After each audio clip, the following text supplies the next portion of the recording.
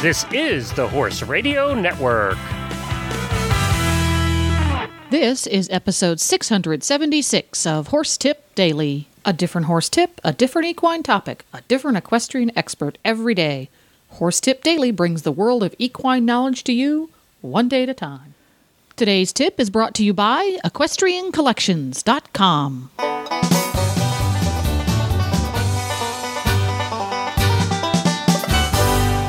Hi, Coach Jen here, and thanks for tuning in to Horse Tip Daily. Today's tip is from our favorite organization guru, Amanda Eckelberg, from over there at EQ Ready Records Management Services. Amanda brings to the table some great advice on health records and first aid for the road.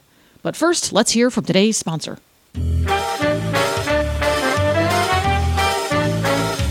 Hi, Glenn the Geek here, and I'm back with Debbie from Equestrian Collections with the Equestrian Collections Product of the Week. This week I'm going to feature something that has to do with the fact that we have had the hottest summer ever. People are clipping their horse, people are worried about sunburn on their little white noses, and they're worried about color change because of the sun. The Healthy Hair Care Sunflower Sunscreen for Horses is a product that I have used on my horse when I clip him in the spring or early summer, and I know a lot of people clip more than once during the summer.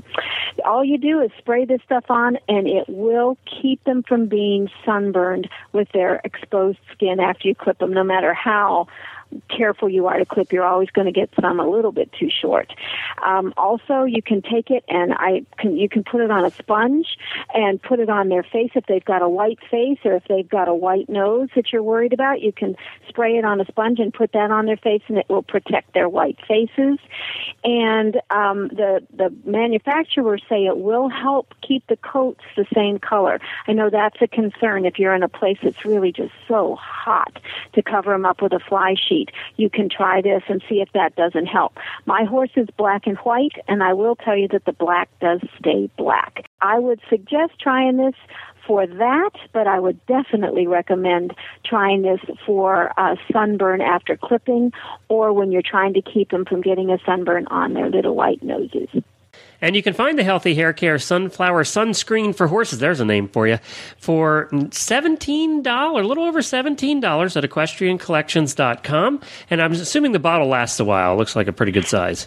It does. It's a quart. It lasts a while. It'll probably last you through a couple of clippings and plenty of just if you're just putting it on their little faces and their noses. All right, just go on to EquestrianCollections.com and search for Healthy Hair Care Sunflower, or just search for Sunflower, and you'll find it. And now, on with today's tip.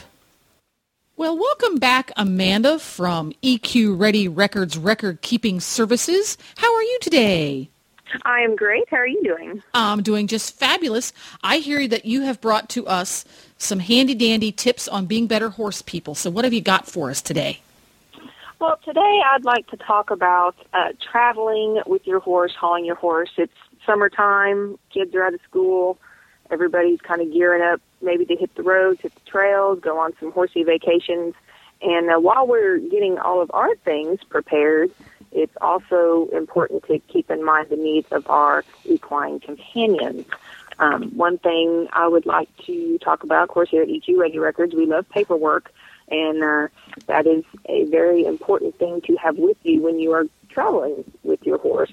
If you are traveling out of state, two of the main things you need to make sure that you have is obviously your current Coggins papers. Usually the requirement is a negative Coggins within 12 months. However, some states do require a negative Coggins within 6 months.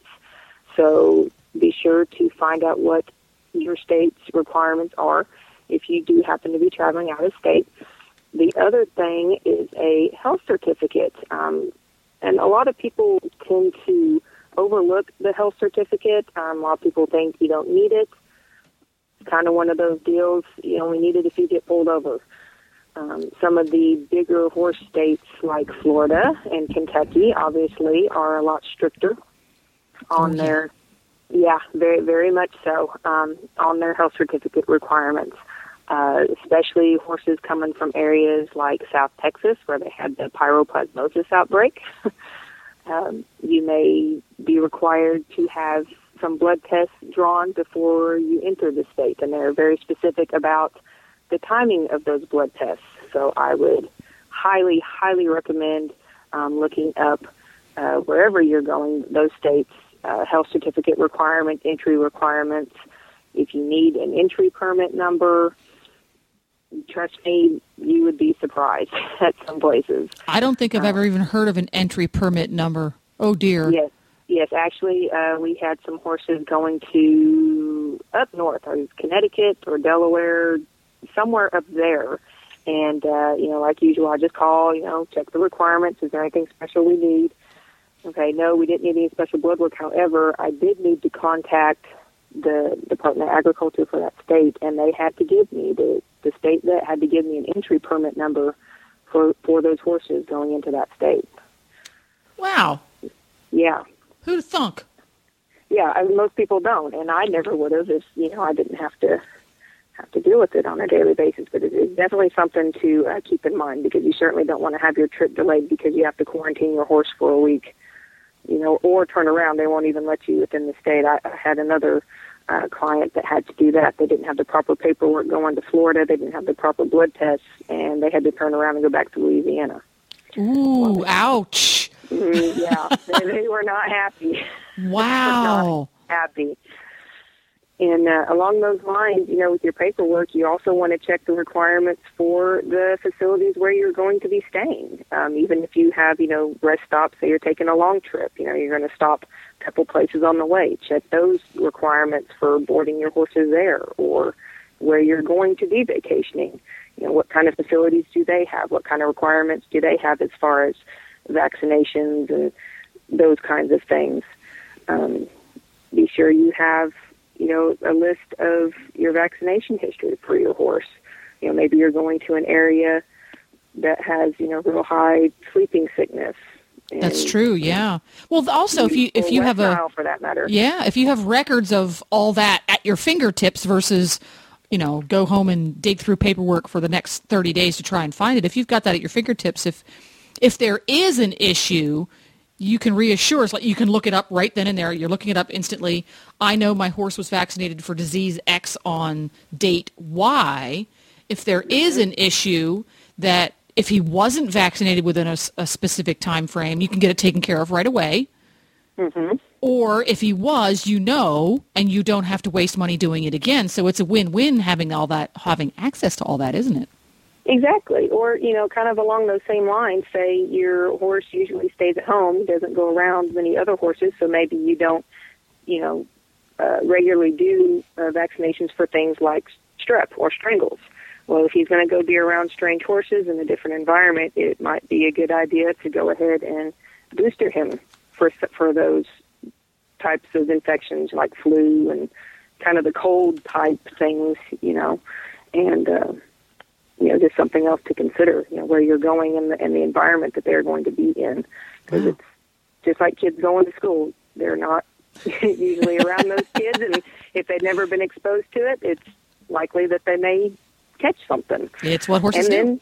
And there again, bring it back to your house. So, yeah, which makes a bigger problem. So, yeah, wow. So you have to have a lot of information handy and up to date.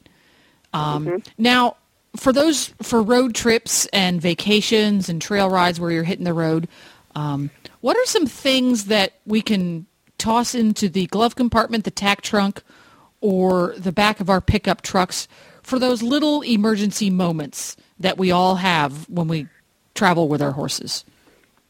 Little emergency moments, I would say definitely make sure you have some kind of bandage materials. I don't care if it's a roll of cotton and some vet wrap, something for, scrapes, cuts, minor injuries.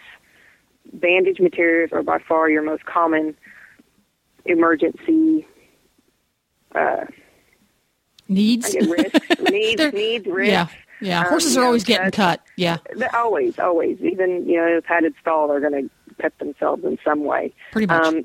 A pair of scissors. If you got a horse for some reason happens to get tangled up in their lead rope or sets back or something spooks them, have some scissors handy. You can cut them out real quick. You don't have to sit there and fight with the lead rope trying to get the knot out. Mm-hmm.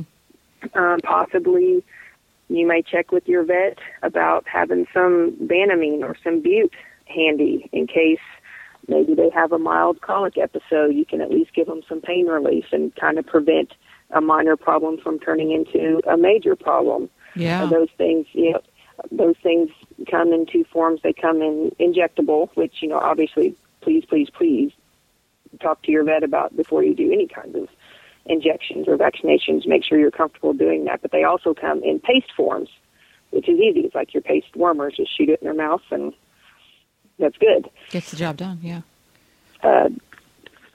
Now, what about... is it a good idea to have like a thermometer along? My horse looks like he might have a fever, but I guess I should know for sure, eh? Oh, yeah. Thermometers are good to have. If you have a stethoscope handy, those are good to have. Yeah. You can always check, respiration in that by watching them breathe and feeling a pulse under their, I guess what you would call their cheek, kind of inside their jaw there. They have little cards you can get, just little laminated cards to throw in your tack trunk or your emergency kit that has all of the vital statistics, what are normal, what should be, quick reference guides. Throw one of those in there. I think they're probably $4 or $5. Those are good to have. And also, along those same lines, be sure you know what is normal for your individual horse as well. I mean, there's not many horses that read the textbook. Well, that's a good point, is to know what's normal for your horse and have it available so that people who will be in charge of your horse have access to that. For example, your friend's hauling your horse to Florida for you from Louisiana. You've got to make sure that person has the paperwork, but that person needs to have access to those sorts of things in case of an emergency. They might not know that Thunder's normal temperature is really 98.5 pretty much all the time. Something comes up and they take Thunder's temperature and see it that low, it's liable to cause some consternation to somebody that was unnecessary. So make sure that kind of thing, you're absolutely right. I never thought about the fact that individual horses, there can be variances. So know what your horse is, in addition to having that handy-dandy little card there. But know what yours is and make sure that the person who is responsible for your horse at any given moment has access to that specific information. That's a great idea. Right. Cool. Well, that's a ton of first aid stuff right there. Oh, my goodness. I took notes. Yeah, yes.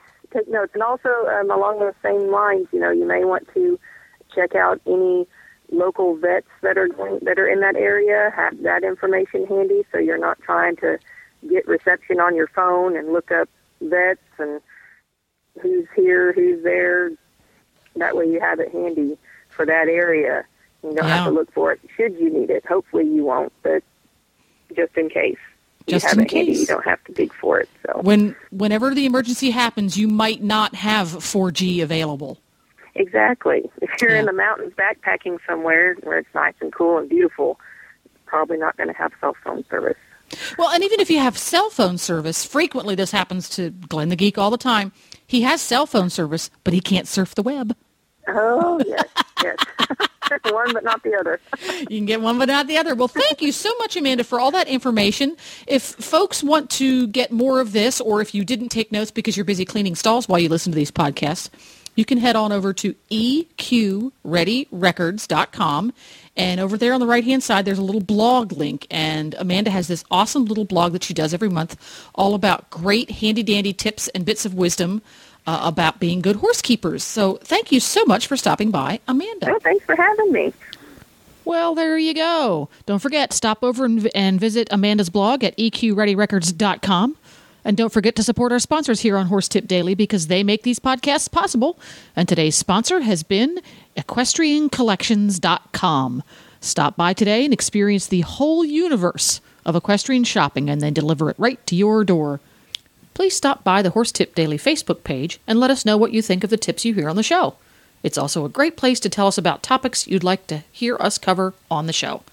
You can subscribe to all the great shows on the Horse Radio Network through iTunes or Zune and get your horse podcasts automatically downloaded to your iPod, Zune, or MP3 player. You can also listen to the shows right on Facebook. The player's right there every day. I'll be back again tomorrow with another new expert and a different horse tip. Until then, go ride your horse! The Horse Radio Network and the Horse Radio Network hosts are not responsible for statements of guests or their opinions. Use your own judgment when listening to the tips provided by the experts on Horse Tip Daily.